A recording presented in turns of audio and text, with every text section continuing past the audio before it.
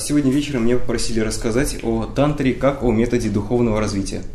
And this raises two questions. И это поднимает два вопроса. What is Tantra and what is spiritual development? Что такое тантра и что такое духовное развитие? So, if we look first at what does Tantra mean? А если мы сначала обратимся к тому, что означает тантра? Tantra has several meanings. One meaning is a continuum. У слова тантра есть несколько значений. Во-первых, это поток или непрерывность. Because it comes from the Sanskrit verb root, which means to stretch, so to go on and on and on. Поскольку это слово происходит от санскритского корня, который имеет значение растягивать, то есть речь идет о том, что продолжается все дальше и дальше. And by extension, another meaning of it is a loom for weaving, in which the strings are stretched from one side to another, that you can then weave cloth or a rug on. И также, следуя этому смыслу, это слово используется в значении ткацкого станка, то есть определенный механизм, на котором можно натягивать нити, когда мы придем, например, когда ткач изготавливает одежду. So, as a continuum, the Tibetan tradition speaks of three levels of a continuum. И если говорим мы о потоках, то в тибетской традиции говорят о потоках трех уровней. And these are continuums that just go on and on and on. And so we have a basis level, what we all have naturally. И эти потоки продолжаются непрерывно все дальше и дальше. И у нас есть, во-первых, уровень пути, уровень основы, то есть то, что у нас естественным образом уже есть. And then a pathway level, which is Tantra as a practice that's going to lead to some goal. Во-вторых, уровень пути. Здесь имеется в виду, что тантра как практика приведет нас к определенной цели. And then a resultant level, the goal that it can lead to. И далее уровень плода, то есть та цель, к которой мы в конечном счете придем. So it's on the foundation of this basis Tantra that we practice a path Tantra to reach the goal, resultant Tantra. Итак, на основе этого потока основы, то есть тантра основы, мы практикуем тантру пути и приходим к тантре плода. So, the basis level is referring to what we call in Buddhism our Buddha nature.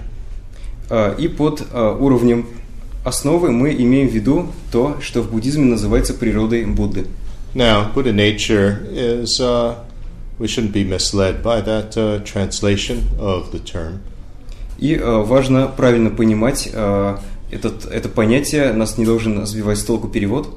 It is referring to the factors that we all have. You know, it's not just one nature, but it's a whole group or network of different factors or characteristics that are part of the mental continuum. You know, we have a mental continuum that goes on from lifetime to lifetime, and these are the basic innate characteristics of it.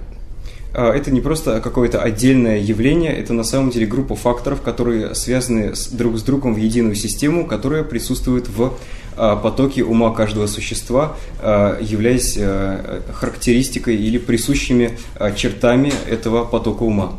So, the ability to know things. Например, это такой фактор, как способность познавать явления. The ability to make appearances of things. Способность создавать видимости явлений. The ability to communicate. Способность вступать в общение или в коммуникацию. There's energy associated with it. Энергия, которая с этим связана. And there is a basic warmth of mind to take care of something, either ourselves or others. И есть основополагающая теплота нашего ума, благодаря которому мы заботимся или о других, или о себе. And its most fundamental nature that it doesn't exist in some impossible way, like some static thing that doesn't do anything. И эта основополагающая природа, она не существует как некое статичное, неподвижное явление, которое ни на что не влияет и ничего не делает. Separate from everything else. Отдельно от всего остального. So it's on the basis of all these qualities, this continuum of our mental continuum that has all these qualities, that we're able to develop ourselves, develop these qualities. Речь идет о всех этих качествах, которые присущи, которые мы можем приписать нашему потоку ума, и благодаря которым мы можем развивать себя. And there are two explanations, one or two approaches to this. One is that all those qualities are there in full on the basis level, but now they're obscured, so they're not functioning fully. И есть два объяснения. Или говорится, что на уровне основы все эти качества уже присутствуют, но они просто омрачены и поэтому не работают в полной степени. Or the other explanation is that they're there in terms of potentials and they need to be developed. И второе объяснение, что эти качества существуют как потенциалы, которые нам нужно развивать. This is something which is very encouraging to understand that we have all these potentials, we have all these abilities, but we shouldn't fool ourselves into thinking that we're already a Buddha. И понимание того, что у нас эти способности и качества есть эти потенциалы, оно может нас подбадривать, может нас вдохновлять, но очень важно при этом не обманывать себя, думая, что мы уже достигли состояния Будды. But if we just speak in general, we can say that all these good qualities are the basis for us to develop ourselves. Говоря в целом, все эти положительные качества – это основа, благодаря которой мы можем себя развивать. Because I have the ability to understand things, I can understand more and more and more. У меня есть способность познавать вещи, понимать, поэтому я могу понять все больше и больше. And because there's basic warmth of the heart, a certain sense to take care of something, either me or others, that can be developed into love and trying to take care of everybody equally. И точно так же на уровне основы у нас есть теплота или доброта по отношению или к себе, или к другим, благодаря которой мы заботимся или о себе, или о других. И развивая ее, мы можем распространить ее на всех живых существ и развить любовь абсолютно ко всем в равной степени. That's the basis tantra, this basis continuum. Вот что касается тантры основы, то есть вот этого основополагающего потока. Which has no beginning and no end from the Buddhist point of view, lifetime to lifetime. У которого с буддийской точки зрения нет ни начала, ни конца, он продолжается из жизни в жизнь. Now, when we talk about a path tantra, we're talking about a type of practice which will help us to either realize all our potentials or get rid of all the obscurations that are preventing these qualities from functioning. И когда мы говорим о тантре пути, здесь речь идет о практиках, которые позволят нам или раскрыть все эти потенциалы, или удалить все эти омрачения, которые не позволяют нашей природе Будды функционировать полноценно. And in fact, both approaches are pretty much doing the same thing. It's just a matter of how you conceptualize it. И фактически эти два подхода, они представляют собой одно и то же, просто разница в том, как именно мы это объясняем. Because regardless of which approach we follow, we need to build up the potentials and get rid of the obstacles that are preventing our qualities from functioning fully. So it's a matter of which one we are focusing on in the practice, but the practice turns out to be the same. И практика получается одной и той же. Мы в обоих случаях, с одной стороны, развиваем те потенциалы, те качества, которые у нас есть, и с другой стороны, мы стараемся удалить те препятствия, из-за которых эти качества не могут функционировать полноценно. И мы делаем и то, и другое в обоих случаях. Разница только в том, на чем делается акцент. And here we're talking about a type of practice that can go on forever. Because remember, we have this idea, this connotation of a tantra that it has no beginning and no end. It's a continuum. И мы точно так же говорим об этой практике как о чем-то, что может существовать вечно, потому что когда мы вообще говорим об этих потоках, о тантрах, мы имеем в виду то, что не имеет ни начала, ни конца. What type of practice could fulfill that requirement that it has, it's everlasting? И какая практика может подойти под это определение, то есть какая практика была бы вечной? Now, we're not talking about our own individual practice. Our own individual practice obviously will go up and down. So we're not sustaining it 24 hours a day, are we? И мы не говорим здесь о нашей личной практике, которая, безусловно, испытывает взлеты и падения, и мы, конечно, не практикуем 24 часа в сутки, не правда ли? So instead, what we're talking about is a method that utilizes something that is everlasting. Скорее, мы говорим о такой практике, когда мы используем в практике то, что длится вечно.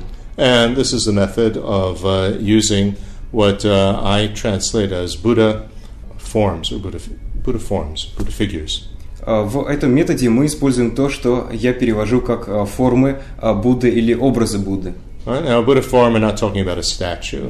That sometimes the word could be that I'm using could be misunderstood in that manner. Когда я перевожу это таким образом, как форма Будды, это может неправильно быть понято как статуя Будды, но мы, конечно, не имеем это здесь в виду. But the alternative way that many people translate it, and it has this word is used for it in both Sanskrit and Tibetan, among many other terms. There are several terms. Is deity, but deity also can be quite easily misunderstood. So I tend to not use that term so often. И также для обозначения этого используют другой термин «божество». Он также используется и в санскрите, и в тибетском, наряду с другими терминами. И я использую его реже, потому что этот перевод также можно очень легко понять неправильно. In fact, when we look at the term in Sanskrit and Tibetan, it's not just the word deity. It's something which is a special deity, or a type of deity which is above and beyond our usual type of deities, like the Hindu gods or creator god or anything like that. So it's something quite on a different level. Потому что если мы посмотрим на санскритские и тибетские слова, там это слово означает не просто обычное божество, но некое особое божество, такое божество, которое было бы за пределами и обычных божеств, например, которые мы можем найти в индуизме, или Бога-творца, то есть нечто, что выходит за рамки этого. And what we're talking about are these various figures that are like Avalokiteshvara or Tara or Manjushri, if you're familiar with these names. These are figures that they have different colors. They sometimes have many faces, many arms, many legs. Мы здесь говорим о таких образах, как Авалокитешвара, Тара или Манджушри, если вы знакомы с ними. Как правило, это образы, которые имеют разные цвета, у них может быть много рук и ног. And practice with them can be everlasting because these figures are everlasting. They don't change. И мы можем заниматься практикой их постоянно, потому что эти образы, они не изменяются, они постоянны. They don't get hungry, they don't have to sleep, they don't grow old or anything like that. So they are always available in the same form for us to be able to practice with them. So in that sense, it's an everlasting type of practice, everlasting tantra. Они не испытывают голода, им не нужно спать, они не стареют, и поэтому мы можем заниматься практикой с этими образами постоянно. Поэтому она является этим вечным потоком или тантрой. And we work with them in the sense that we imagine ourselves in the form of these figures. Каким образом мы работаем с этими образами или божествами, мы представляем себя в виде них.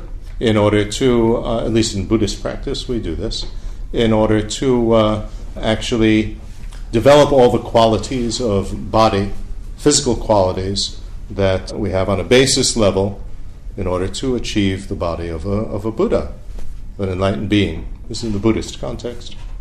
Во всяком случае, мы представляем себя в виде этих фигур в буддийской практике. И зачем мы это делаем? Таким образом, мы стремимся развить те потенциалы, которые заложены в нашем теле, и достичь тела Будды.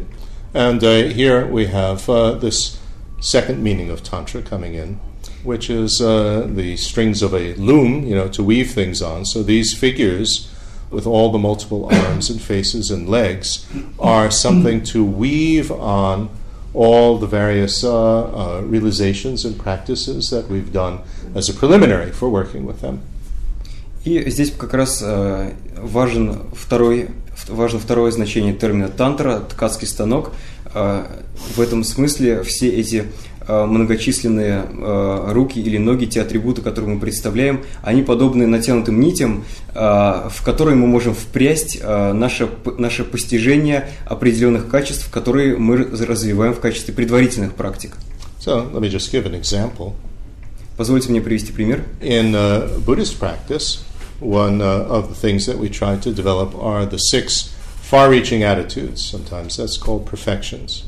В буддийской практике мы развиваем то, что называют 6 далеко ведущими состояниями ума, или также переводят это как 6 совершенствами. And so we try to develop generosity. Мы стремимся развивать щедрость, Ethical self-discipline, этическую самодисциплину, patience, терпение, enthusiastic perseverance or joyful perseverance. You have to work no matter what, not to get discouraged, not to be lazy. радостное усердие, то есть, что бы ни происходило, мы продолжаем прилагать усилия, продолжаем работать и исключаем лень. Stability of mind, which includes concentration, but it's also emotional stability. Устойчивость ума, здесь речь идет о сосредоточении, но также это включает и эмоциональную устойчивость. And discriminating awareness, to discriminate between what is helpful, what's harmful, what is reality, what is fantasy, what's correct, what's incorrect. И распознавание, с помощью которого мы отличаем правильного от неправильного, реальность от фантазии, полезное от вредного. And so, if we want to really develop all our qualities, and we have a basis level of these things, then we would like to develop them all together simultaneously. That's not very easy to do. И если мы стремимся развивать эти качества, и у нас уже есть основа для того, чтобы их развивать, и мы хотим делать это одновременно, сделать это непросто. So, if we represent them by 6 arms in a graphic form, and imagine that we have these 6 arms, then it's easier to keep in mind simultaneously what these 6 arms represent, these 6 far-reaching attitudes. Поэтому мы изображаем их в графической форме в виде вот этих как раз 6 рук божества. И таким образом эти 6 рук отвечают за эти 6 состояний ума, за 6 далеко ведущих состояний ума. And it's not just these 6 far-reaching attitudes that can be, in a sense, woven onto the framework of these 6 arms, but there are other sets of 6 realizations that can also be woven onto it. И более того, мы можем не только вплести сюда эти 6 далеко ведущих состояний ума, как бы наложить их, связать их с этими 6 руками, но и 6 других постижений, которые также мы можем найти.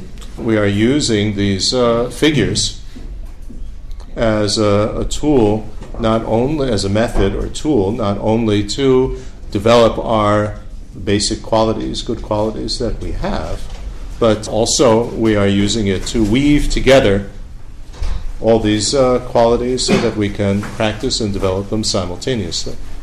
Таким образом, мы стараемся не только удерживать эти качества с помощью этих изображений, но и стремимся соединить их, сплести их в одну единую систему, для того, чтобы развивать их одновременно. And then the resultant level of what we want to achieve in terms of this is the full realization of all our basic qualities, the basic tantra. И уровень плода, то, к чему мы стремимся, что мы хотим достичь, это полный уровень раскрытия всех этих потенциалов, который также является тантрой. So that in the end we have an everlasting continuum of an enlightened state, for example, that of a Buddha, which all these qualities are functioning forever now at their full capacity. Так что в конце у нас мы достигаем вот этого вечного потока, то есть наше сознание функционирует со всеми этими качествами в виде сознания Будды, просветленного существа. That's the general meaning of Tantra. A basis level, pathway level, and a resultant level. Таков общий смысл тантры, и у нас есть 3 уровня: основа, путь и плод. And then we have the texts that describe and outline all of this, particularly the practices. Those are also called tantras. Далее есть тексты, в которых эти практики описаны, и их также называют тантрами. Now, one thing that we need to bear in mind is that Tantra is not a practice that is exclusively Buddhist. There are also Hindu tantras. И что нам важно иметь в виду, практика тантры не относится исключительно к буддизму, она есть и в индуизме. And there's a little bit, but not developed too much, a little bit of Tantra also in Jainism, another Indian religion.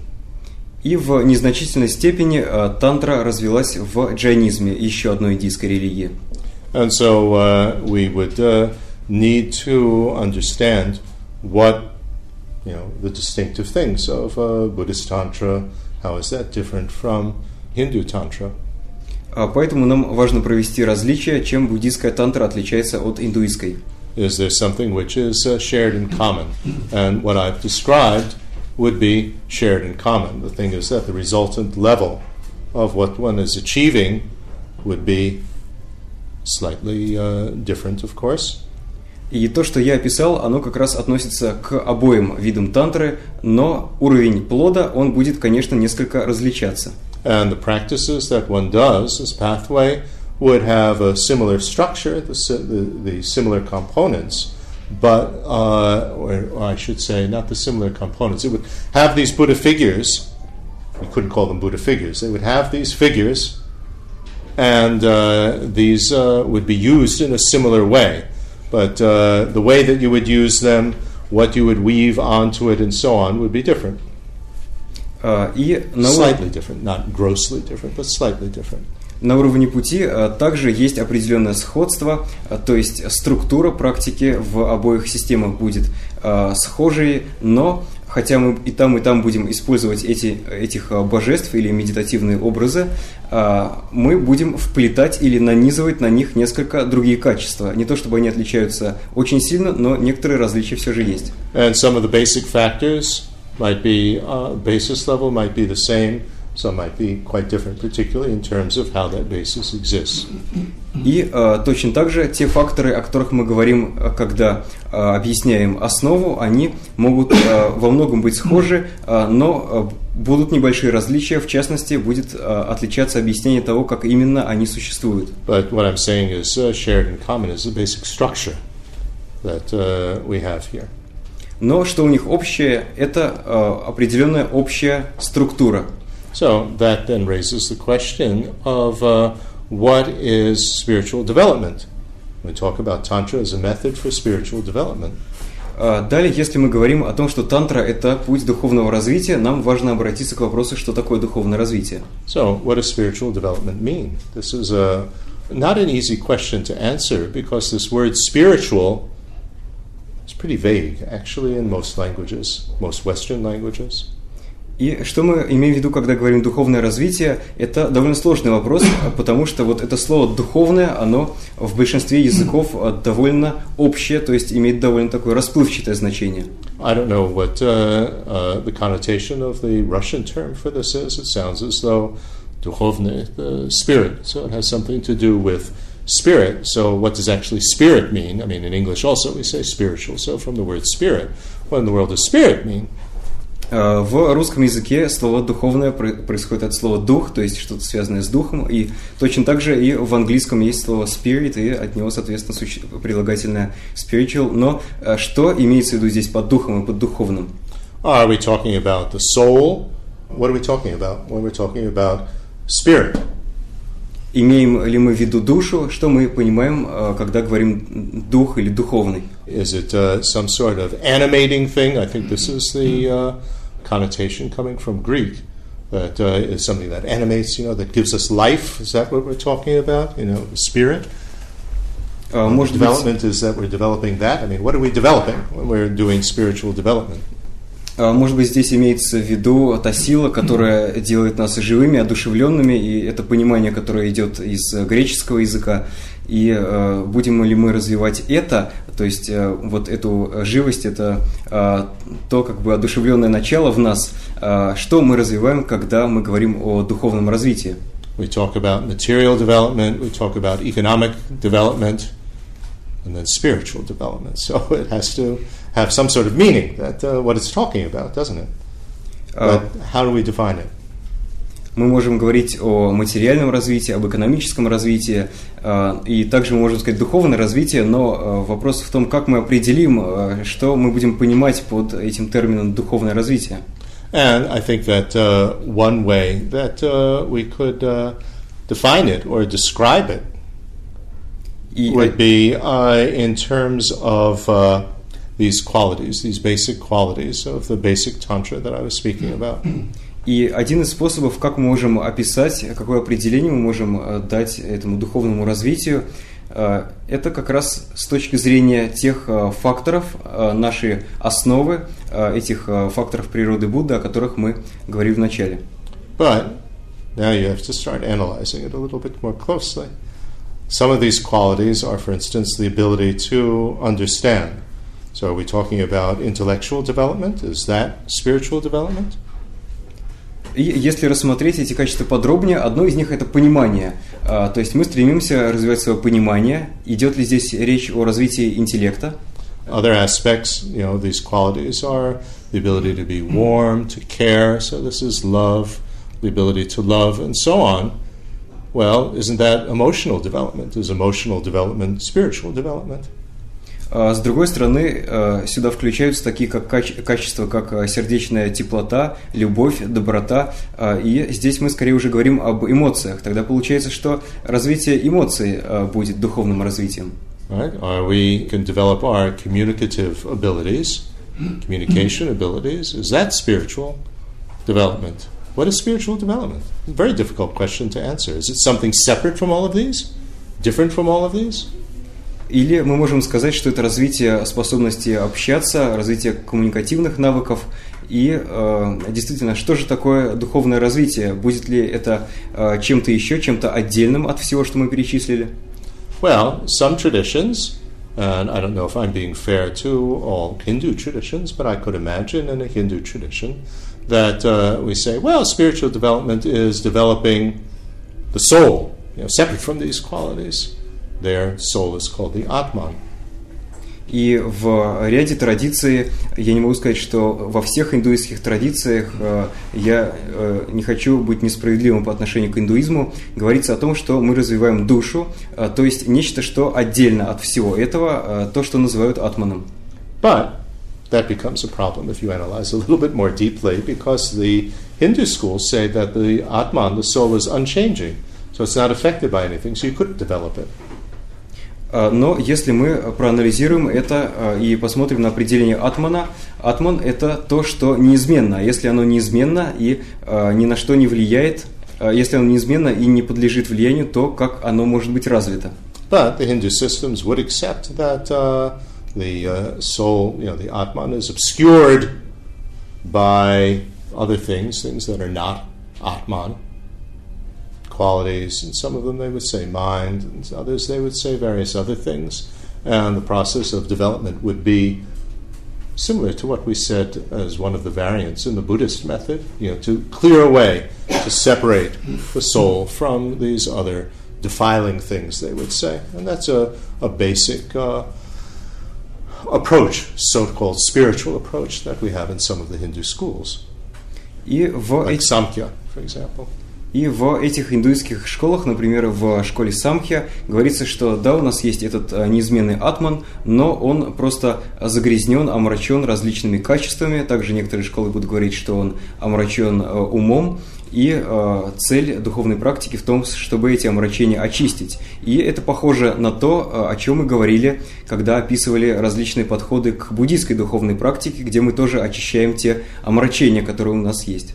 But if we look within Buddhism at what we call the conventional self, me, this is quite different from what is refuted, what's called the false self, false me.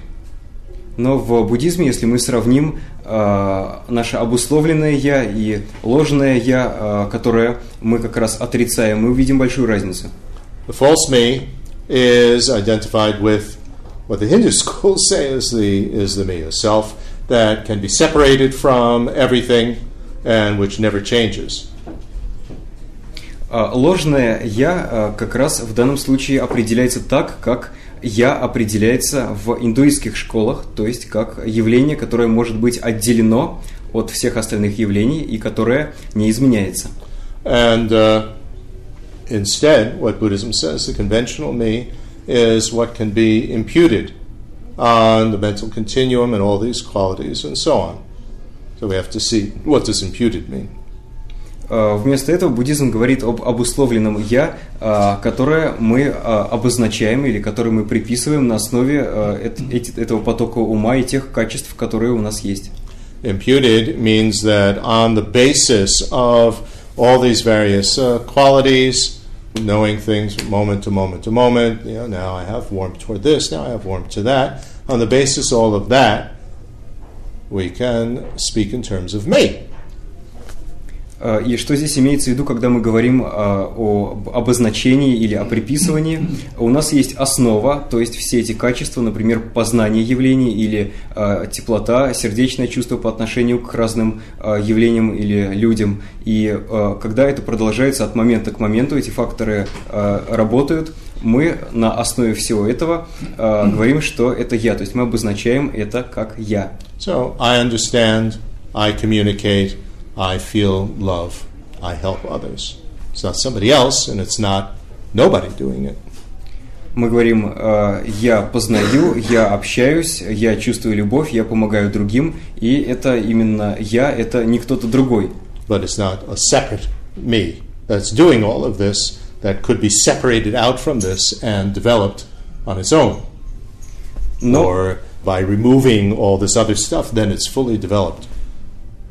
Но это я не отдельно от всего не отдельно от всех этих остальных качеств, или мы не можем сказать, что если мы все уберем или очистим, то тогда останется как раз я, который мы развиваем. And perhaps this is the meaning in Buddhism of what we would call spiritual development. It's developing the qualities of this conventional me, qualities of the mental continuum with the me labeled on it. И именно это мы имеем в виду в буддизме, когда говорим о духовном развитии. Мы развиваем качество вот этого «я», то есть все эти качества нашего «я», нашей личности, которая обозначена на основании потока ума и всего этого набора качеств. As opposed to material development, which we would do sort of externally. You develop better technology and better machines. That's sort of material development or technological development. Or economic development of a country. That's more external, and here we're talking about something more internal. I think maybe this is what we could call spiritual development.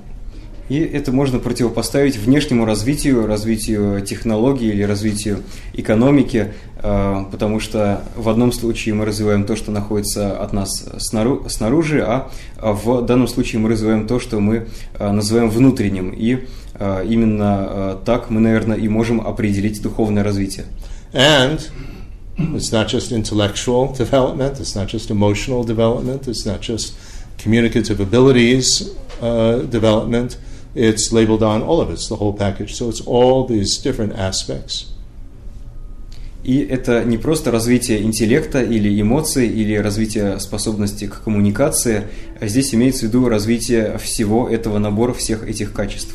And other type of aspects, mental aspects that perhaps I haven't mentioned, the ability to concentrate, these sort of things. А также другие аспекты, многие из которых я не упомянул, например, способность сосредотачиваться и так далее. The ability to inspire others. There's many aspects that we could differentiate. Способность вдохновлять других и многие другие аспекты, которые мы можем выделить. And I think spiritual development from a Buddhist point of view would be developing the whole package in terms of developing myself as a person. So we're really working on ourselves as a person to become and this is a hard word to say, we're tempted to say a better person, but that sounds like a value judgment, doesn't it? И таким образом мы работаем, можно сказать, над всей нашей личностью, над всем, из чего она состоит. и мы можем сказать, что мы делаем это для того, чтобы стать более хорошим человеком, более хорошей личностью, но здесь слово «хороший», оно может быть не очень удачное, потому что оно уводит нас в сторону ценностных суждений. More highly developed person, in the sense of someone that is realizing and using more and more of his or her potentials, I think, without a value judgment here. Может быть, лучше сказать более развитой личностью, то есть мы раскрываем в себе различные способности и потенциалы и используем их, и именно в этом и заключается этот духовный путь, духовное развитие. And as a result of developing ourselves, you could say, on the one hand, we're a happier person. И с другой стороны, в результате этого развития мы также становимся и более счастливым человеком. And I think that all spiritual traditions would say that inner development brings a happier state of mind than just having more money or more material objects. These, we're never satisfied. Whereas if you have inner development, inner peace, and so on, that is a much more stable type of happiness. So we could say that if we have become more spiritually developed, we would be a happier person. И я думаю, что во всех духовных традициях говорится, что в отличие от материальных вещей, которые не могут нам принести устойчивого счастья, потому что материальные ценности, там, деньги или какие-то вещи, которые у нас могут быть, они не полностью нас удовлетворяют, нам их никогда недостаточно, в то время как какие-то внутренние состояния, например, спокойствие, они могут привести нас к более устойчивому счастью. We would have more inner peace because we would be free from these things that are preventing our development, like disturbing emotions, nervous energy and worry and anger and attachment and so on. So we would have more peace of mind the more spiritually developed we are.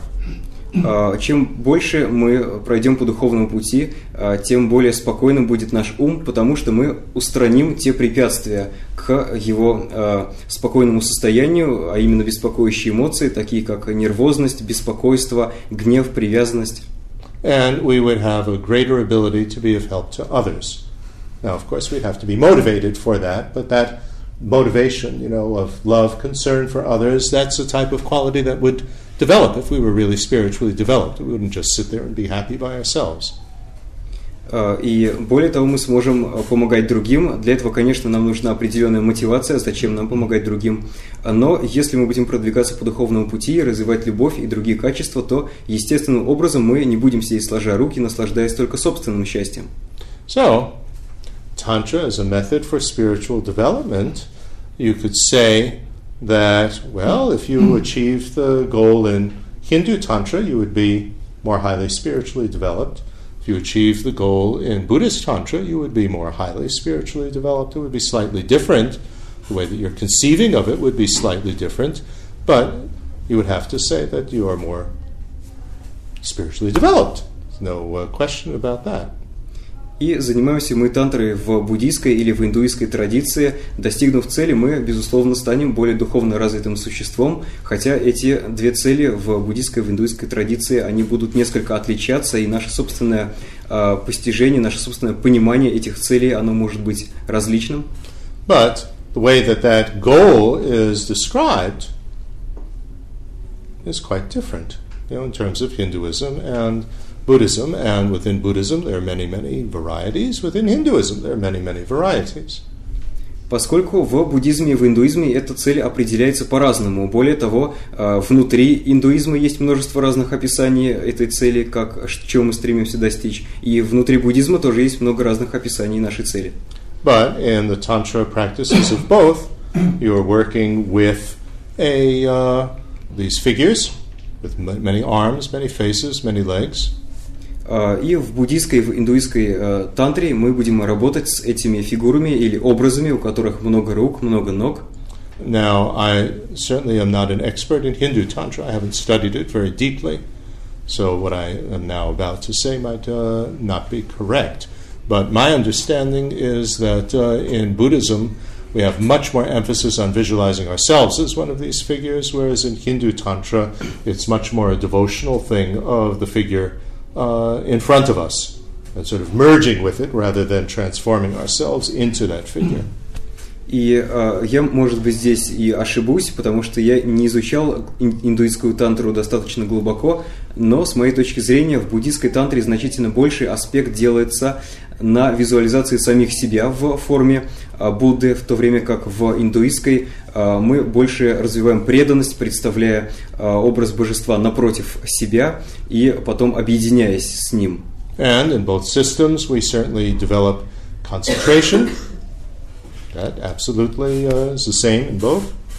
Определенно в обоих системах мы развиваем сосредоточение, концентрацию, и в той и в другой традициях это есть. So what we have heard of many of us so famously in Buddhism, shamatha and vipassana. Shamatha is a stilled and settled state of mind. Vipassana is an exceptionally perceptive state of mind. These are not exclusive attainments in Buddhism. You have that in Hinduism as well. Methods might be slightly different, but it's the same system. И то, чем довольно знаменит буддизм, практиками шаматхи и випашьяны, то есть шаматхи спокойного и устойчивого состояния ума и випашьяны особо восприимчивого состояния ума, они присутствуют точно так же и в индуизме, хотя мы их развиваем с разными целями, но они и там присутствуют. And we have love and compassion in both Hinduism and Buddhism. И в индуизме, и в буддизме есть любовь и сострадание. But and in both we have a motivation to become free from uncontrollably recurring rebirth, samsara, gain liberation. That you have in both. The idea of what liberation is like is different, but certainly the aim to become liberated from rebirth is there in both. И в обоих системах присутствует такая цель, как освобождение от сансары, хотя в разных традициях, в этих двух разных традициях она описывается по-разному. And overcoming disturbing emotions, anger and so on, overcoming karma, compulsive behavior, that you have in both. But again, the understanding of karma is quite different. И точно так же освобождение от кармы, от беспокоящих эмоций, таких как гнев и другие, присутствует в обоих традициях, но определение, что такое, например, карма, будет в разных традициях различным. But what is quite distinctive in between Hindu and Buddhist Tantra is the understanding of reality. Very different in both. The understanding of the self, how the self exists, the understanding of how everything exists is very different. Но что будет очень сильно отличаться, это понимание реальности. То, как мы понимаем себя, каким образом мы описываем свое существование, то, как мы понимаем окружающий мир, будет отличаться полностью. And in some of the Hindu systems we have a creator God. We don't have that in Buddhism. В некоторых индуистских системах есть Бог-творец, в буддизме его нет. And what is also different is this what we call bodhicitta in Buddhism, this aim at our own future enlightened state that we wish to attain in order to be of best help to everyone. So the final goal is not, for instance, merging with Brahma or separating ourselves totally from the whole universe or anything like that. The goal, that resultant thing which will be everlasting, is everlastingly helping others. So that's quite distinctly Buddhist.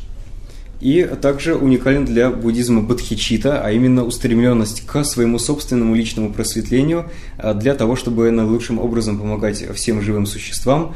Если в индуизме мы стремимся к объединению с Брахмой или к обособленному состоянию, к отделению от всей Вселенной, то здесь нашей целью является вот это просветление, то есть что мы хотим, чтобы длилось вечно после достижения результата.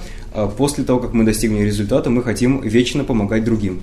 Also, what we have in common between the Hindu and Buddhist Tantra, and here we have to specify within Buddhist Tantra the fourth class, the highest class. I'm not quite sure of whether we have different classes of Hindu Tantra. As I say, I'm not that familiar with Hindu Tantra. But in any case, what we have in common here is working with the subtle energy systems, the winds, the channels, the chakras, this sort of thing. This we have in both. В буддизме есть 4 класса тантры. Я не знаю, есть ли какое-то подобное разделение в индуизме, но еще одна общая черта буддийской и индуистской тантры – это работа с нашим тонким энергетическим телом, с чакрами, каналами. But, of course, the energy system that's described in each Hinduism and Buddhism is slightly different. The chakras are slightly different, the number of channels, these sort of things are slightly different. But even within Buddhism, we have several different presentations of how these channels and chakras are. И будет различаться описание этих чакр и каналов, но даже в разных буддийских системах они тоже описываются по-разному. So Buddhism would say that, at least one explanation is Buddhism, is that actually we have all these systems simultaneously. In other words, our energy can work in each of these ways through each of these different types of channel systems. It's just that in a particular rebirth, one arrangement of the channels and chakras will be more dominant, more predominant, I should say. But it's not that one system is correct and one is not correct, because you have, even within Buddhism, the presentation of several systems. И в буддизме это объясняется тем, что на самом деле наша энергия может функционировать в любой из этих энергетических систем. Просто в каждом отдельном рождении у нас есть определенно преобладающая система, которой мы можем следовать. Но на самом деле все различные описания нашего тонкого энергетического тела не противоречат друг другу. So, how is work with these energy channels used for spiritual development? This becomes the interesting question. И очень интересный вопрос, как именно работа с этим энергетическим телом используется для достижения духовных целей. In both systems, what we would try to do is to gain control over the flow of the energies in the body. В обоих системах наша цель – это обретение контроля над этими энергетическими системами. And try to get to a subtlest level. Мы стремимся достичь наитончайшего уровня. But what actually is the subtlest level that they're getting to in each system, how they understand it, what is the aim of doing that, could be quite different. Но что это за тончайший уровень, как именно он функционирует и какова цель его достижения, это в разных системах будет отличаться. In Buddhism, in Buddhist Tantra, we're trying to get to the subtlest level of mind because that's the most conducive level of mind for understanding reality, non-conceptually. But according to the way that Buddhism explains what the understanding of reality is. И в буддизме мы стремимся достичь этого тончайшего уровня энергии, потому что такое состояние будет наиболее подходящим для правильного понимания реальности. Но, опять же, здесь идет о том понимании реальности, которое есть в буддизме. Whereas in the Hindu systems, it might also be for getting the state of mind that can understand reality most efficiently, but that would be quite a different understanding. И в индуистской тантре точно так же эта цель преследуется для того, чтобы понимать реальность наилучшим образом, но как именно описывается реальность, будет здесь, это описание реальности будет в индуистской традиции отличаться.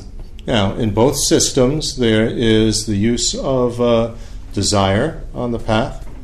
В обоих системах желания используются на пути. But again, what do we mean by desire? We have sexual imagery in both. Но что здесь имеется в виду под страстью или под страстным желанием? И в индуистской, и в буддийской традиции есть сексуальные образы. But the question is, what does the sexual imagery represent? Is it pornography? Certainly not. И вопрос в том, что символизируют эти сексуальные эротические образы, представляют ли они собой порнографию? Определенно нет. But in both systems, you would have to say that the blissful energy that is generated with this type of imagery, I mean, not just looking at it, but this type of practice can be used to get to a more subtle level of mind. Мы используем ту блаженную энергию, которая появляется, когда мы используем в своей практике эти изображения, не просто смотрим на них, но именно выполняем определенные практики, и это используется для того, чтобы проникать на более тонкие состояния ума. A more blissful state of mind, which is free of attachment, not disturbing, which can be used for gaining a better understanding of reality. Now, what actually is meant by this blissful state of mind is different in Buddhism and Hinduism. That's quite different. Это блаженное состояние, которое лишено беспокоящих эмоций, таких, например, как привязанность, и, используя его, мы можем понимать реальность. И, опять же, что имеется в виду и под блаженным состоянием, также в буддизме и индуизме отличается. But in neither of these systems are we talking about ordinary sex, not by any means. Но ни в одной из этих систем речь не идет об обычном сексе ни в коем случае. And in Buddhist Tantra, the male and female figure are referred to by the words mother and father, not referred to as masculine and feminine. So it's not a union of masculine and feminine, as the Western psychologist Carl Jung interpreted it. И в буддистской тантре действительно есть пара, состоящая из мужчины и женщины, но к ним используют такие понятия, как мать и отец. Это не мужское и женское начало, как их интерпретировал Юнг. But rather mother and father, referring to method and wisdom that will give birth to Buddhahood, like parents give birth to a child. Скорее, мать и отец символизируют метод и мудрость, у которых появится ребенок, то есть наше просветление. And also what is in common in the two systems, Hindu and Buddhist, is that as one gains perfect concentration and simultaneously control over the energy winds, one gains special abilities. И также, что есть общего в буддизме и индуизме, когда мы достигаем сосредоточения, когда мы добиваемся действительно успеха в этой практике, то мы можем обрести различные сверхъестественные способности. And so extrasensory type of perception, extra-physical type of abilities, and there are various lists of these. Сверхъестественные способности, экстрасенсорное восприятие, и есть целые списки этих различных качеств. Even within Buddhism, there are several different lists, and I'm not familiar with the lists in Hinduism. I'm sure there are several there as well, in Hindu Tantra. И в буддизме есть несколько списков этих способностей. Я думаю, что в индуистской тантре тоже есть несколько разных вариаций. But these various abilities, these special abilities that one gets because of control of the energy system and perfect concentration, are to be used to further one on the spiritual path. And in Buddhism, they're used to help others. В обоих системах мы используем эту нашу совершенную концентрацию и способность управлять тонкими энергиями для того, чтобы дальше продвигаться по духовному пути. В частности, в буддизме мы используем это для того, чтобы помогать другим. Like, for instance, being able to perceive very far away some sort of potentially dangerous situation, being able to move very, very quickly, more quickly than ordinary means to get there in order to help. This is to benefit others. Например, если мы с помощью своего экстрасенсорного восприятия узнали, что где-то вдалеке есть опасность, и с помощью своих сверхъестественных способностей мы можем туда перебраться, чтобы спасти кого-нибудь, то тогда это будет использованием этих наших способностей для помощи другим. Or to be able to, what we would call, read other people's thoughts and emotions. This is very helpful for being able to know how to help them, especially if the other person is not very communicative. И если мы можем знать мысли и эмоции других существ, это может помочь нам, благодаря этому мы сможем им лучше помочь, особенно если этот человек плохо идет на контакт. Okay, so now the real interesting question, I think, is there a spiritual development that Tantra can be used for, which is neither traditional Hindu nor traditional Buddhist or Jain? I haven't gone into Jain, but there it's not very fully developed as far as I know. И перед нами возникает вопрос, можно ли использовать тантрические методы в какой-то отдельной системе, то есть не в буддийской традиции, не в индуистской традиции. Также я не касался джайнистской, поскольку там тантрические методы мало развиты. And here I think we need to differentiate two possibilities. И здесь, я думаю, важно различать два варианта. One would be a constructive use of this method, these methods, and the others would be a destructive use of these methods. Это конструктивное использование этих методов и, с другой стороны, деструктивное их использование. In other words, if we have basic abilities or basic tantra, and we are using these methods as a way to develop them, are we using it to develop in a beneficial way or in a harmful way, destructive way? Другими словами, у нас есть вот эти факторы, эти наши способности, которые мы в тантре развиваем, и вопрос в том, развив их, как мы будем их использовать, во вред или во благо. Even if we're not aiming for the highest state in Hinduism or Buddhism, if we're aiming just, in terms of improving things in this lifetime. Даже если мы не стремимся к высшим целям, которые постулируются в буддизме и индуизме, а стремимся только к каким-то целям в этой жизни. Well, if we use these tantra methods to just increase our disturbing emotions, that would be very destructive. That would not be spiritual development. That is, in a sense, using our abilities in a way which is not going to be of help to us and certainly not to be of help to anybody else. Если мы используем эти методы для того, чтобы сделать свои отрицательные беспокоящие эмоции более сильными, то определенно это как раз не будет правильным направлением, потому что мы не сможем помочь себе, и уж тем более мы не сможем таким образом помочь другим. So we have people who look at the tantra methods and they have very little understanding of them, and they see the sexual imagery and they think that tantra is a method for having exotic sex.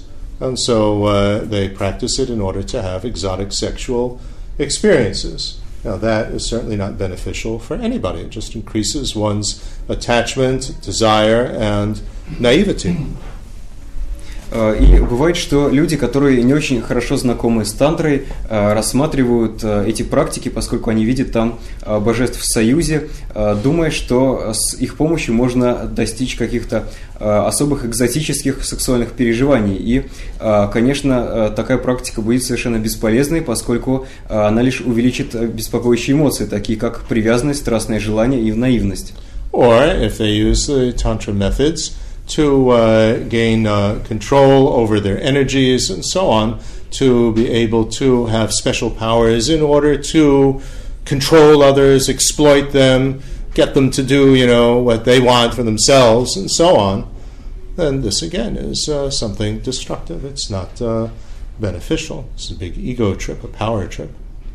И если мы хотим, например, овладеть нашими энергиями для того, чтобы таким образом обрести контроль над другими людьми и управлять, манипулировать ими, чтобы они выполняли наши желания, то это также большая ловушка со стороны нашего эго.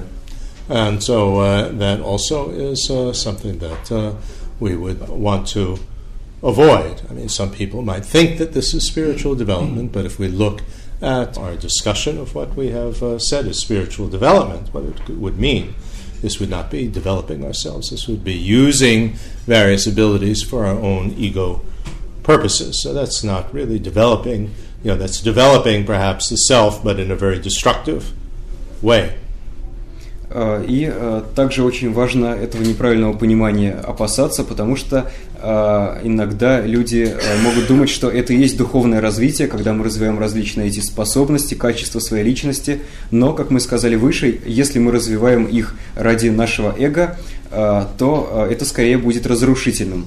And if we don't have a clear understanding of reality, and we imagine ourselves in the form of these figures, we could really become very schizophrenic, completely out of touch with reality, and no different from somebody imagining that they're Napoleon or Cleopatra or Mickey Mouse. И если человек визуализирует себя в форме того или иного медитативного образа Будды и при этом не обладает никаким пониманием реальности, то это будет скорее похоже на шизофрению, когда человек считает себя Наполеоном или Клеопатрой или Микки Маусом. So this is misusing Tantra, I would say, based on either no understanding or incorrect understanding. И я бы назвал это неправильным использованием тантры, которое происходит или из-за отсутствия знаний, или из-за неправильного понимания. And when we say that this tantra practice is dangerous, as we say in Buddhism, it's because if we're not prepared and we misuse it, it could really cause damage internally, especially working with the energy systems. You can really mess that up and get really sick physically and mentally from that. And also, if we misuse these methods, we just increase our disturbing emotions. И поэтому мы в буддизме говорим о том, что тантрические практики опасны. Они опасны потому, что если применять их неправильно, то они могут вызвать, например, серьезные расстройства тонких энергий, и из-за этого возникнут болезни, как телесные, так и умственные, и также у нас могут из-за неправильной практики возрастать беспокоящие эмоции. To work with the energy systems, whether we're doing this in a Hindu system, a Buddhist system, or Chinese Qigong system, or whatever, you absolutely have to have excellent concentration. Without that concentration, you start, moving these energies around, you lose control, and it really can cause a lot of damage internally. Какими бы практиками с тонкими энергиями мы не занимались, пусть это будут буддийские или индуистские, или, например, практики цигун китайские, если у нас нет достаточного уровня сосредоточения, мы просто будем терять контроль над энергиями, и это будет приводить к расстройствам. On the other hand, is there a constructive way that we can use these tantric methods for spiritual development, but within the context of this lifetime and not necessarily working for the ultimate Hindu or Buddhist goal? That's the other question, and I think that there can be to a certain extent. И еще один вопрос: можно ли использовать эти тантрические практики для того, чтобы достигать определенных целей в этой жизни, то есть за рамками высоких целей индуизма или буддизма? И я думаю, что да, до определенной степени это возможно. Now, I think here we have to differentiate an actual meditation practice from doing a ritual. И здесь, я думаю, очень важно отличать саму практику медитации от выполнения ритуалов. Right now, we could, because Tantra practice is often associated with doing various rituals. You chant something. What you're chanting is usually the script of what you're visualizing, what you're imagining, and ring bells and play drums and stuff like that. So there's a lot of ceremonial things that are involved with it. Часто тантрические техники ассоциируют именно с ритуалами, потому что, занимаясь практикой, мы поем или читаем определенные тексты, и обычно эти тексты представляют собой описание того, что мы в этот момент визуализируем. Мы можем также звенеть в колокольчик или бить в барабанчик, и все это такие церемониальные аспекты практики. Now, that's not associated with all levels of the practice, but certainly the beginning levels of the practice.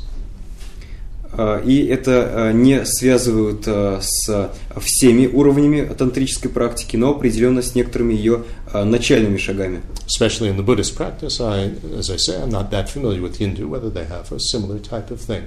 I would guess that they do, but I don't really know.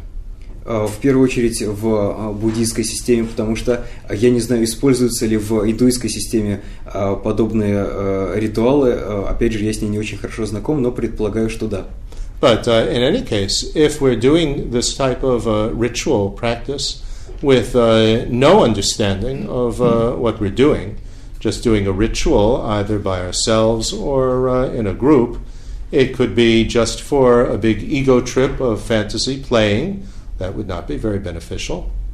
И если мы выполняем эти тантрические ритуалы, при этом не понимая, в чем смысл тантрической практики, делаем ли мы это одни или в группе, это тоже может быть ловушкой со стороны нашего эго, то есть таким уходом в мир фантазий или игрой. Thinking I'm such an advanced practitioner, and what I'm doing is so extraordinary, but actually it's just a trip into fantasy land, and we don't have no idea what we're doing.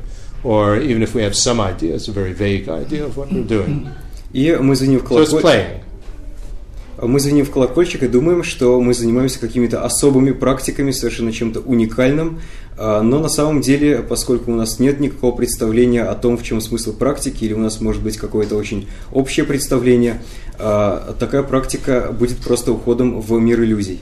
And it could easily go into the direction of following a cult, of doing something, the teacher says, recite this, and it could be, absolute nonsense of what you're reciting, but, you just blindly follow like in a cult. So that's, what should we say, a destructive way that it could go. But it doesn't have to go in that destructive way. И более того, это может превратиться в культ, потому что мы можем думать, я это повторяю, потому что мне сказал это повторять учитель, и хотя мы то, что там написано, мы можем даже этого и не понимать, тем не менее, если мы таким образом практикуем, это может стать культом, но эта практика не должна быть такой. On the other hand, there can be very constructive aspects of doing a ritual. С другой стороны, может быть очень конструктивный аспект того, зачем делать ритуалы. Even if we don't have a very deep understanding of what we're doing, although of course, the more we understand what we're doing, the more beneficial it is. У нас даже может и не быть очень глубокого понимания того, чем мы занимаемся, хотя, конечно, чем лучше наше понимание, тем более осмысленной и полезной будет наша практика. A ritual gives a structure to our practice. Ритуал придает нашей духовной практике определенную структуру. It gives us stability, so there's something that we can repeat each day, so our practice, we can go deeper and deeper. Придает нам определенную устойчивость, мы занимаемся этими практиками каждый день, и постепенно наша практика становится все глубже. Doing these type of things in a group can give us a support group, so we don't feel alone. I'm doing this crazy thing by myself, and it's completely insane. Although, of course, it could be now there's a group of us insane people doing it. But if we look at a positive aspect of this, it can be supportive. Если мы занимаемся этим в группе, это может поддерживать нас. Мы будем знать, что не только мы занимаемся этой практикой, и нам не будет казаться, что мы сидим одни у себя в комнате и делаем что-то странное. Хотя, конечно, и в группе тоже нам может начать казаться, что это очень такие странные, безумные методы. Но, тем не менее, положительный аспект этого в том, что мы можем получить от группы поддержку. But I think the main benefit is that it gives a certain stability, especially if we're doing it every day. That here's something which is stable in my life, regardless of what I'm doing in my ordinary life. This is a stable thing that I do each day, and even if we don't have terribly much understanding of what it is that we're doing, still it gives us stability. So this is one aspect of spiritual development, I would say, to become more stable, to become more peaceful, which is not necessarily going all the way in the direction of the ultimate Hindu or Buddhist goal. И, как мне кажется, самое важное в этой практике то, что она придает нам устойчивость, стабильность. Если мы каждый день выполняем эту практику, независимо от того, что происходит в нашей обыденной жизни, и мы это постоянно делаем, мы получаем определенную устойчивость. А устойчивость – один из важных аспектов на духовном пути. Наш ум будет становиться более спокойным. И неважно даже, стремимся ли мы при этом к абсолютной конечной цели буддизма или индуизма. And the same thing with reciting mantras. This is another thing that we have in common in both Hindu and Buddhist Tantra, is the recitation of mantras. Well, their recitation of mantras is, on the deeper level, is intended to help us to shape the breath, which shapes the energy and allows us to, is as a method to gain control of the energy so that we can go deeper and deeper, get to more and more subtle levels of energy. И другой аспект тантрической практики – работа с мантрами. В лучшем случае, если мы практикуем на глубоком уровне, мантра помогает нам придать определенную форму нашей энергии, поскольку мы повторяем мантру, работаем с дыханием, а дыхание связано с энергией, и таким образом мы можем проникать на все более и более глубокие энергетические уровни. But if we're just doing recitation of mantras on an ordinary level, not really having this more sophisticated understanding or aim, then mantras are a very good way of calming the mind, of getting rid of worry and all sorts of obsessive, disturbing thoughts and so on. Be very calming, very stabilizing. So, brings some level of spiritual development. И даже если мы начитываем мантры, не стремясь к этим высоким духовным целям, окончательным целям, и без глубокого понимания, тем не менее, когда мы их начитываем, мы можем успокоить свой ум, избавиться от различных беспокоящих, навязчивых мыслей и эмоций, и таким образом также обрести определенную устойчивость в практике. Right? Of course, it becomes more beneficial if we use the mantra to help us to stay focused. For instance, in Buddhism, Om Mani Padme Hum, to stay focused on compassion. So even if we're not aiming for the compassion of a Buddha, if we're practicing with some level of some mental thing going on while we're doing the mantra, like trying to stay with thoughts of love and compassion, this is certainly helps us with spiritual development. И если у нас есть определенное понимание значения этой практики, например, когда мы начитываем мантру Ом Мани Падме Хум, мы знаем, что эта мантра применяется для развития любви и сострадания. И даже если мы не стремимся к великому состраданию Будды, тем не менее, если мы, начитывая эту мантру, сосредотачиваемся, развиваем эти состояния ума, то, безусловно, мы приобретем определенный прогресс. But if we look at mantras as the magic words that if we say them are going to give us powers or produce some sort of miracle change in us, then that's not helpful at all. That's going more in this destructive side. That's not developing our good qualities. Но если мы думаем, что мантры – это магические слова, благодаря которым мы обретем различные сверхъестественные явления, сверхъестественные способности, то это как раз уже нас уводит несколько в эту деструктивную сторону. And now, in terms of working with these figures, the figure is, as I said, one term for these. I call them Buddha figures, but that's really within a Buddhist context. Is these special deities, but another term for it is translated in Tibetan as yidam. И эти медитативные образы, например, медитативные образы Будды, если мы говорим о буддизме, которые переводятся как особые божества, есть еще одно объяснение этого термина. В тибетском языке есть для этого слова «идам». And idam has a connotation of something that we make a close bond or a close association with for our mind. Yi is mind and dam is this close bond. И означает ум, а дам означает близкую связь. Таким образом, это слово означает, что мы на уровне своего ума образуем близкую связь. So we want to make a close association with this, bond ourselves with this form, visualizing ourselves as a transformation in order to develop all the good qualities that are represented by all the arms and legs and faces and so on. Мы связываем себя, ассоциируем себя с этим образом, как мы представляем себя в виде того или иного образа Будды, и делаем это для того, чтобы развить определенные качества, которые различные аспекты этого образа символизируют. So even if we're not aiming for the ultimate Buddhist goal, still we imagine ourselves in these forms as a way to try to be mindful of many things simultaneously. This can be helpful. И даже если мы не стремимся к конечной буддийской цели, но тем не менее представляем себя в виде этих медитативных образов, развивая те качества, о которых здесь идет речь, это будет полезным.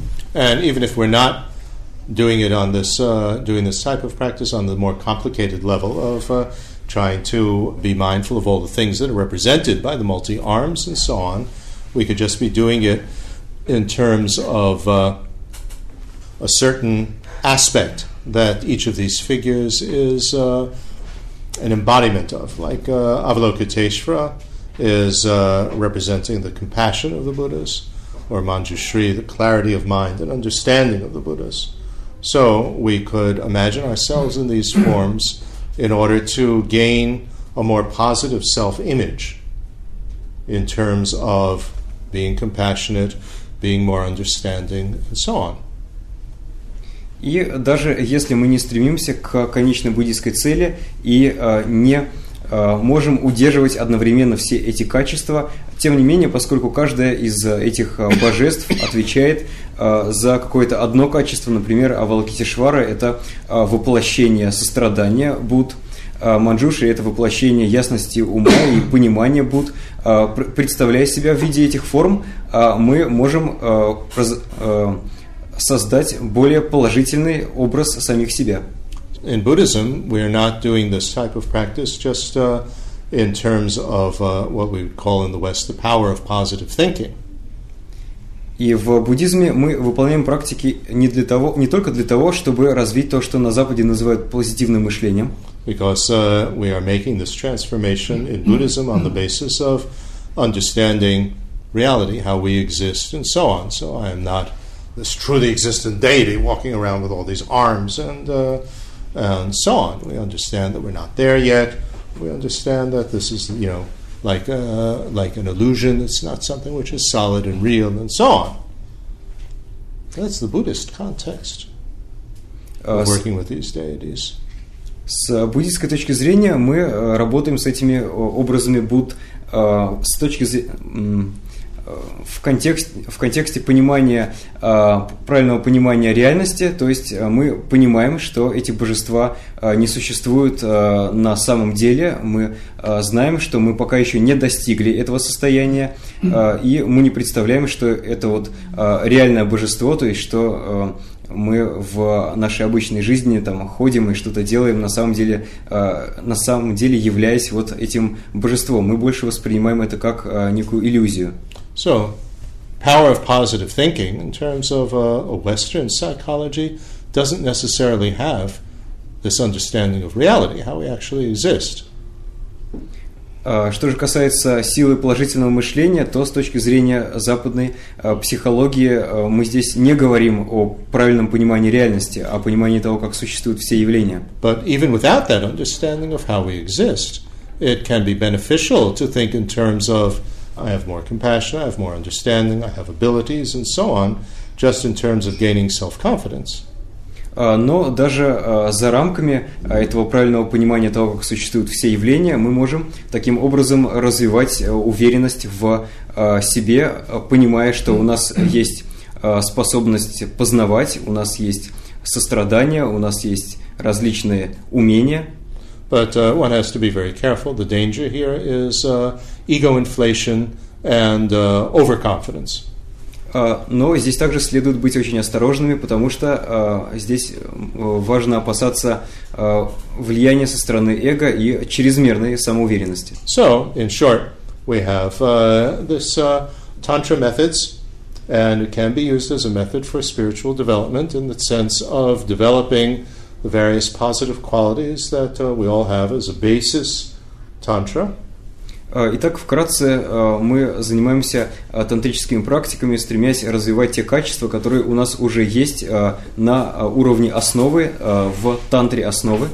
And it can be used for achieving a resultant tantra, a continuum of what would be considered the Buddhist goal, what could be considered a Hindu goal, and if we're not working for these type of goals, which entail the intention to overcome uncontrollably recurring rebirth, all of that, karma, etc., we could also follow them on a much less complete level for some type of improvement, even within the context of this lifetime. But we have to be careful that it doesn't go in a destructive way, just to increase our disturbing emotions.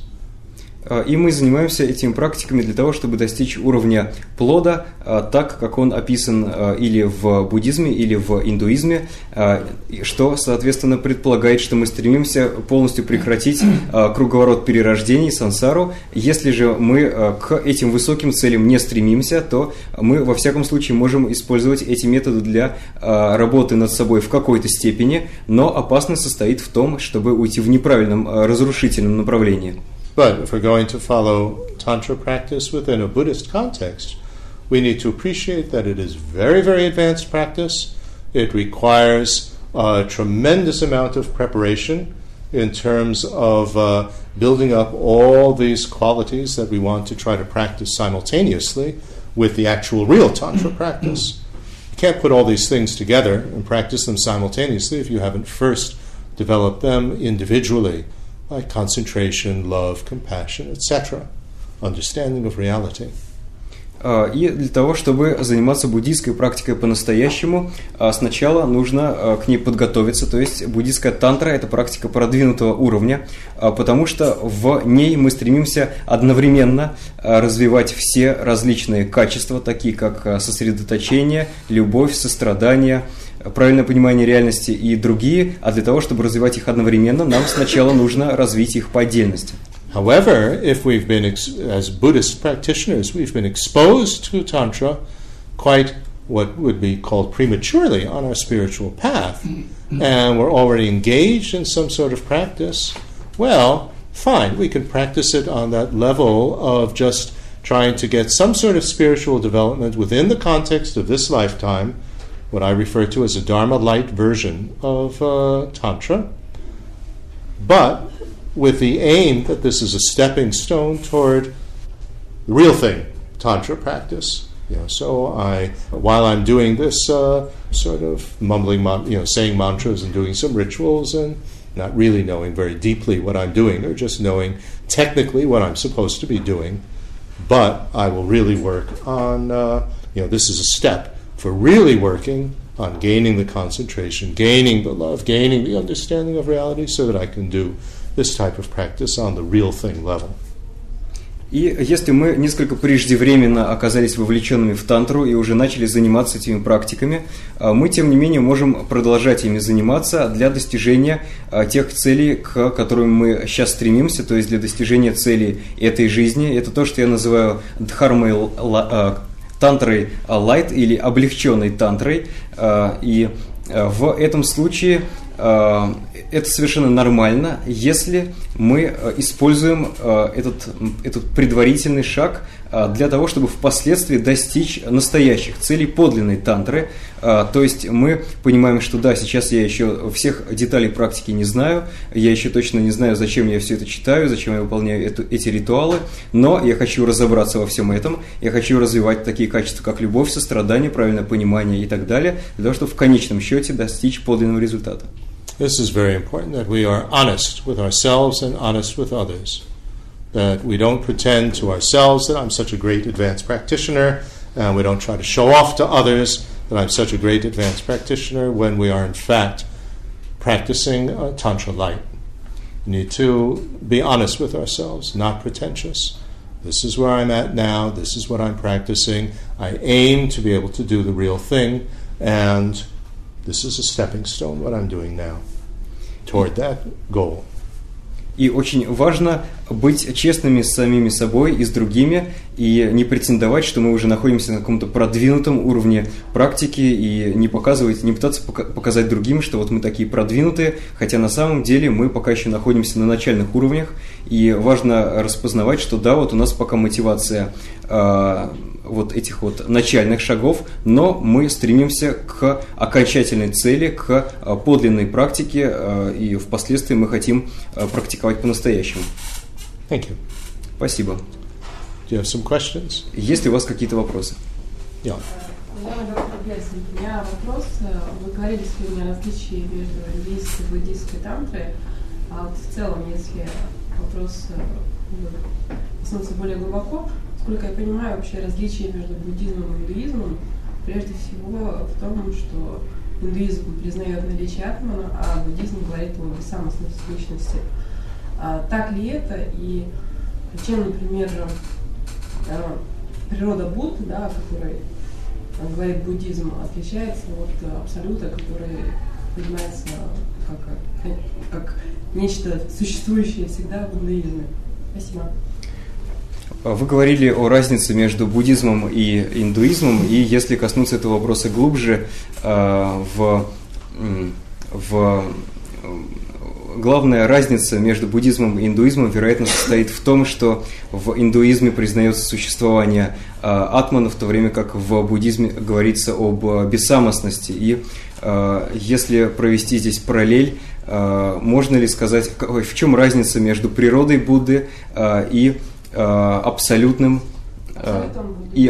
в индуизме? You spoke about the differences between Hindu and Buddhism Tantra, and I guess the main difference is that in Hinduism they say about Atman, and in Buddhism about selflessness. But if we will try to compare Buddha nature with absolute in Hinduism, what will be the difference here?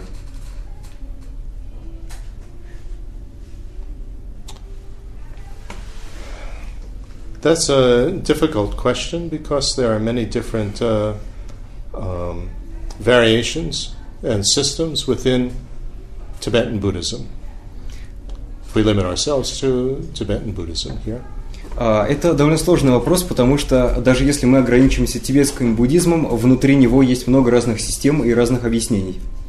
In some systems, when like in Jonang system, when we speak of Buddha nature, we're talking about some level which is the actual qualities of a Buddha, the actual physical body of a Buddha, the actual mind of a Buddha, all these sort of things which are there on a basis level that are not functioning now because they're obscured, like I was saying, but they are there and they are quite separate from our conventional reality, conventional things, which are just the production of the mind based on it being obscured.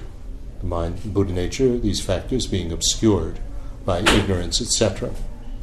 Например, если мы рассмотрим объяснение традиции Джананг, там говорится, что на уровне основы у нас уже присутствуют все эти качества Будды, физическое тело Будды, ум Будды, но просто пока все это у нас омрачено, и все это на самом деле в некотором смысле даже независимо от обусловленной реальности. Обусловленная реальность там трактуется как продукт нашего омраченного ума. And these qualities are described in Jonang, but we would have this in some Kargyu and Nyingma systems, what's called other voidness, Shendong view, is that these qualities and so on are everlasting. И в Джананг, а также в некоторых традициях внутри школ Кагью и Нингма воззрение пустотности, какое там присутствует, то воззрение пустотности, которое в этих школах присутствует, называется Шентонг, и мы говорим о everlasting, eternal. These qualities are everlasting. How is it connected with Shentong? In the Shendong view, these qualities are everlasting. И с точки зрения воззрения, и если говорить о воззрении Шентонг, там считается, что эти качества вечны. And these are innate qualities of a continuum. Это внутренне присущие качества нашего потока ума. And they're not affected by anything in the sense that they aren't growing from something, but they are stable, although they may not be functioning now because they're obscured, but it's not something that you have to develop. They're there all along. На них нельзя повлиять, то есть они не подлежат какому-то росту, они все время у нас присутствуют, просто они омрачены. And the aim, when one achieves the resultant state, one is separates that actual state, that actual level, it's called, from the conventional level. И наша цель, то есть плод, к которому мы стремимся, это отделение вот этих вот качеств, которые называются подлинными, от обусловленного уровня. So that the mind in its confusion is no longer generating these conventional appearances, which are an illusion. Так что наш ум перестает создавать эти обусловленные видимости, которые являются лишь иллюзией. So on the surface, this sounds very Hindu. И с первого взгляда это кажется похожим на индуизм. But it's different from Hindu. Но различие от индуизма в том, in the sense that although this actual level is separate or separated from generating a conventional level, it's not as though you are separating a self, a true self, from everything else and then just existing either merged with God or just, totally separate. Разница в том, что хотя мы действительно стараемся отделить этот подлинный уровень от обусловленного, нельзя сказать, что мы стремимся к такому состоянию, когда наше «я» будет полностью отдельно от всего остального, либо будет объединено с Богом, либо будет отдельно полностью. Although your own mind is not generating all these conventional appearances, you know that everybody else is, who's not a Buddha, their minds are generating this, these illusions, and you are involved very much in trying to help them. So this is quite different. It's not that you just separate yourself off and that illusion is gone. И при этом мы сами уже больше не видим этих... Gone in an absolute sense. Не видим этих ложных, омраченных переживаний. Тем не менее, мы понимаем, что у других существ, которые пока еще не достигли состояния Будды, эти переживания остаются. И мы... Here the word involve means effortlessly or with effort. It would be involved just means engage. Whether it's with effort or not effort is not the issue here. As a Buddha, it would be obviously without effort. But that's not the variable that I'm talking about here. И мы при этом помогаем другим, при этом, если мы находимся действительно в состоянии Будды, делаем это без усилий. Right, that's a completely different variable. Whether it's effortless or with effort, that's irrelevant in this point. То есть в данном случае, есть у нас усилия или нет, не имеет значения. So we have this difference also in terms of how with all these aspects, now again, this becomes complicated because we have many different Hindu schools. Some Hindu schools would say that self, which is separated and transcendent from all of this, doesn't have any qualities. In some systems, that self has consciousness, but with no object, and in some systems, it doesn't even have consciousness. But Buddhism never says that. И это довольно сложный вопрос, потому что в индуизме, в разных школах, опять же, даются разные объяснения. Иногда говорится, что это «я», которое отделяется от всего остального, обладает и сознанием, и объектом. Иногда говорится, что обладает сознанием, но не обладает объектом, у этого сознания нет объекта. Иногда говорится, что нету ни сознания, ни объекта. И в буддизме мы, конечно, это не имеем в виду. In the Samkhya system, qualities are aspects of conventional world, not the qualities of the self. I mean, it doesn't pertain to the self, so you separate yourself from all of that. And in Buddhism, they would say that this deepest level, this actual level, which is not in terms of a solid me or something like that, it's truly established in the sense that it truly has qualities. Innate qualities. This is what truly established means in this context. Not that it can exist by itself with no qualities.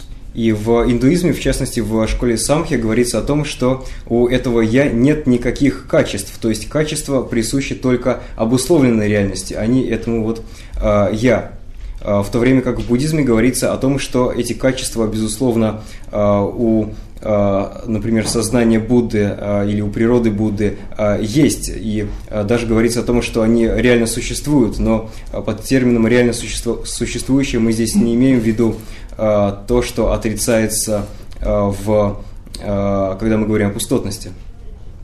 Now, of course, there are other systems of Tibetan Buddhism that would not conceive of this deepest level, whether we're talking on the Buddha nature level, the basis level, or the resultant level, as some sort of absolute thing transcendent from the conventional truth or conventional reality. This would be, for instance, in the Gelugpa tradition. И с другой стороны, that's really different.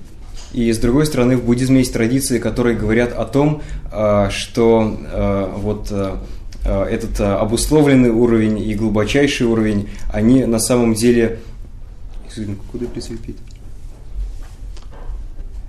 There are other systems within Tibetan Buddhism, like the Gelugpa system, which does not conceive of Buddha nature level and resultant level as some sort of transcendent thing totally dissociated from conventional reality. In these systems, conventional truth is like an illusion, it's not the same as an illusion. Есть системы, где говорится о том, что основа и плод на самом деле не существуют отдельно от обусловленной реальности, то есть что они не запредельны дословно этой обусловленной реальности, и обусловленная реальность не считается иллюзией, просто говорится, что она подобна иллюзии. Например, такое объяснение в традиции Гелуг, и это объяснение очень сильно отличается. Like an illusion in the sense that it appears to exist in a way in which it doesn't exist. Подобно иллюзии в данном случае означает, что это появляется, что это предстает перед нами так, как на самом деле не существует. But you can clear away the projection of the impossible way of existing, and you have a basis there of the actual conventional truth. Но если мы сможем избавиться от этого невозможного способа существования, то мы увидим основу, которая и представляет собой относительную или обусловленную истину. Which is accurate in terms of not only what it appears to be, but how it appears to exist. Которая будет правильной не только с точки зрения того, как она существует, но и с точки зрения того, какой она видится. And as a Buddha, we are involved with that. И Будда именно таким образом познает реальность, помогая другим. Now, of course, before we're Buddha, we're also involved with that, and we're trying to help others, and in helping others also, there are different stages of with effort, without effort. As I say, that's another variable that's not really relevant here. И Будда будет помогать другим, и до достижения состояния Будды мы помогаем другим. Просто на уровне Будды это будет происходить без усилий, хотя есть усилия здесь или нет, это уже второй вопрос. Any other questions? Есть ли еще какие-нибудь вопросы? По тантре каналов можно задать ветров и каналов? Can I ask about winds and channels? I may not be able to answer in detail, but you can ask about winds and channels. Вы можете спросить, я не уверен, что смогу ответить очень подробно. Меня интересует, как соотносятся 4 блаженства и растворение 4 элементов и 3 видения. Вопрос о том, как связаны 4 блаженства, растворение 4 ветров и 3 видения. 4 элементов и 3 видения. The question is how corresponds 4 levels of blissful states, for a dissolving of 4 elements and 3 like water, earth and 2 others, right? And 3 visions. Well, that's a rather complicated issue because we have 4 levels of blissful awareness. Это довольно сложный вопрос, потому что есть 4 уровня блаженного осознавания. Now, that's one system. В одной системе. and we can generate those four blissful types of awareness at many, many different stages of the practice. И мы можем развивать или зарождать эти 4 вида блаженного осознавания на разных стадиях практики. This is going to get technical, so those of you who don't know all the technical detail, just forget about it because it will be confusing. There isn't time to explain all the technical detail. So we have generation stage, complete stage.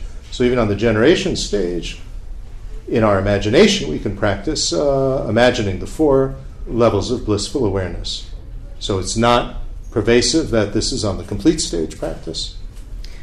И здесь будет очень много технических подробностей, поскольку у меня нет времени подробно объяснять все термины. Если вы просто их не знаете, то тогда для вас это, возможно, останется непонятным.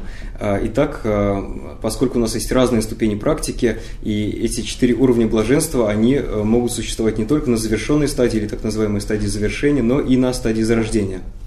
And on the complete stage practice, when we're actually working with the energy channels and energy systems, when you reach a certain level of that, not the beginning levels, but when you reach a certain level of that, you're able to withdraw the energy winds into the central channel. Get them to enter there, abide there, and start to dissolve. На завершенной стадии мы приобретаем способность все свои энергетические ветры растворить в центральном канале, то есть мы их туда направляем, они там находятся, мы делаем так, чтобы они там находились, и они там начинают растворяться. And there are many stages to this. И есть много разных стадий этого. Now, in that process of starting to dissolve, then we have certain subtle energies that are associated with the 4 elements, earth, water, fire, and wind. В процессе этого растворения... The gross elements of earth, fire, water, and wind. В процессе этого растворения также участвуют и энергии, которые связаны с 4 элементами: огнем, землей, воздухом и водой, причем с внешними элементами. And these subtle winds, which are associated with these gross elements, those 4 types of subtle winds, they come into, stay, and start to dissolve in stages in the central channel. Where they dissolve, again, this is various stages. И тонкие энергии, которые связаны с этими 4 элементами, они входят в центральный канал и начинают там шаг за шагом растворяться. Как и где именно они растворяются, это уже отдельный вопрос. That's what it means when we say that the elements dissolve. It's not that the gross elements dissolve, like dissolving a sugar cube in water. И вот что имеется в виду, когда говорят про растворение этих 4 элементов, не имеется в виду, что растворяются сами внешние элементы, подобно тому, как сахар растворяется в воде. Now, after those subtle energy winds of the 4 elements dissolve, then you get what's called the 3 appearances, the 3 appearance makers, which are even more subtle dissolving of the winds, or dissolving of more subtle winds. Далее, после растворения этих 4 элементов происходят так называемые 3 видимости, то есть растворяются еще более тонкие энергии, 3 переживания, да, их еще называют. And the 4th stage after that would be called the clear light mind stage. И 4-я стадия, которая после этого наступает, называется стадией ума ясного света. And so, although we could experience the 4 levels of bliss, one each with these 3 appearances, 3 appearances, no need for me to give the names, but, maybe I should give the names. The white appearance, red increase, black near attainment, and clear light. So you could have the 4 blisses experienced with that, not necessarily with those 4. И мы можем переживать эти 4 блаженные осознавания как в связи с этими 4 стадиями, то есть сначала белой видимостью, потом красным увеличением и черным почти достижением или близким достижением, но не обязательно и потом после этого следующим ясным умом ясного света, то есть с этими 4 стадиями, да, но эти 4 вида блаженного осознавания не обязательно переживаются только в связи с этими 4 стадиями. We can practice, just as we could practice with our imagination on the generation stage, these 4 blisses, we can also practice and experience these on all the various stages on the complete stage, not just the stages where we actually have these three appearances and clear light.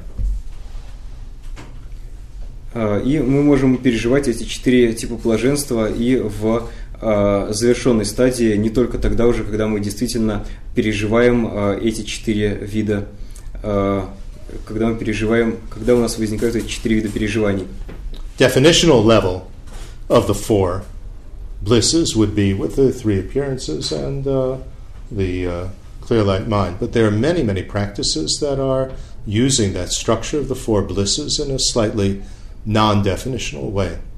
Да, традиционное определение этих 4 типов блаженного осознавания, оно действительно соответствует этим 3 видимостям и 4 состоянию ума ясного света, но не обязательно они используются только в этом контексте, а также бывает, они упоминаются и в других практиках, но определения их там немного отличаются. Both on the generation stage and on all the various parts of the complete stage. Они, в частности, упоминаются и на стадии зарождения, и на разных стадиях, и на разных уровнях стадии завершения. Good. You have a question? У вас есть вопрос? Мне говорить по-русски или По-русски, пожалуйста. Last question, by the way. Это последний вопрос. Удивительно, действительно сидела и думала сейчас. Вот как найти учителя? Первый вопрос, как найти учителя. I have a few questions, and the first of them is how to find a teacher. Правильного учителя. Qualified teacher. Well, that's very difficult because just because there are many teachers that come now to your city, Moscow, that doesn't mean that all of them are qualified. И это действительно довольно непросто, потому что, хотя сейчас в Москву приезжает много учителей, это не значит, что все они действительно подготовлены, квалифицированы. And even if they're qualified, that doesn't necessarily mean that you have a connection with them and they inspire you. The important point of a spiritual teacher is that they both be qualified and they inspire you. И даже you might not feel any connection with a fully qualified teacher. И даже если это подлинный, подготовленный учитель, мы можем не иметь с ним личной связи, то есть не чувствовать вдохновения от этого учителя. То есть нам важно, чтобы у учителя были 2 характеристики. Во-первых, он должен быть полностью квалифицированным, и во-вторых, мы должны чувствовать определенное вдохновение от этого учителя, потому что бывает, что мы даже от самых лучших учителей такого вдохновения не чувствуем. So you have to look around. Поэтому важно. That's not so easy. You have to look in terms of how do you judge the qualifications of a teacher? A teacher could pretend, somebody that is just a charlatan could say, I'm a teacher, and claim to have qualities that they don't have. So you have to really see for yourself, ask others, look at what they've written, listen to their teachings, see do they actually follow what they say. И это действительно довольно непросто, потому что учителей много, но говорится, что мы должны проверить учителя, обнаружить у него те или иные качества, но если учитель шарлатан, он может демонстрировать какие-то качества, которых у него нету, и поэтому здесь важно принимать во внимание много факторов и свои собственные ощущения, и важно спрашивать у других, посмотреть, что этот учитель делает, как он дает учение. And there are many different levels of teachers, so we can learn information from somebody without them being necessarily our deep spiritual teacher that inspires us. So, there are many things that we can learn from many different levels of teacher.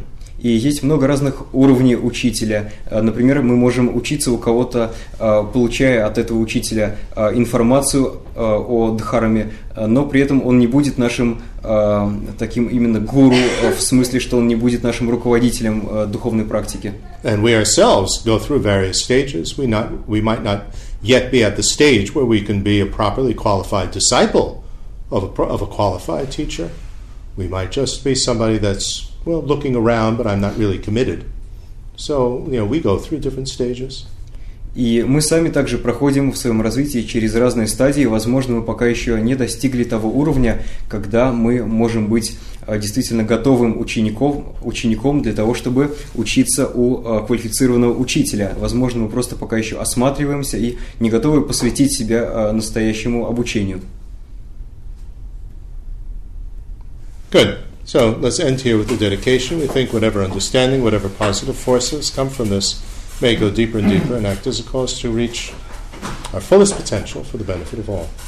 И давайте посвятим положительную силу, пусть все понимание и положительная сила, которые таким образом появились, пусть они становятся все глубже и выступают причиной для достижения нами просветления, для раскрытия всех наших потенциалов ради всеобщего блага. Thank you. Спасибо.